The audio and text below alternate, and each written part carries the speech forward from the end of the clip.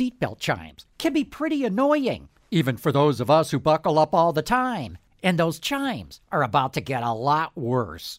With Automotive Insight, I'm John McElroy. First thing I do when I get in a car is start the engine, and then I put on my seatbelt.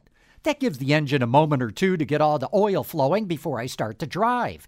But on a lot of cars now, the seatbelt warning starts chiming the instant you start the engine. I find that really annoying.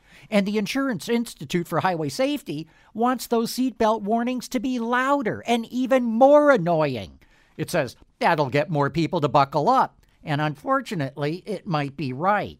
By the way, the Insurance Institute just evaluated 26 different SUVs to rate their seatbelt chimes. Only 2 of them, the Subaru Forester and Subaru Ascent, earned a good rating. And I can tell you from my personal test driving experience, those 2 cars have the most annoying seatbelt chimes in the market today. With Automotive Insight, I'm John McElroy, WWJ News Radio 950.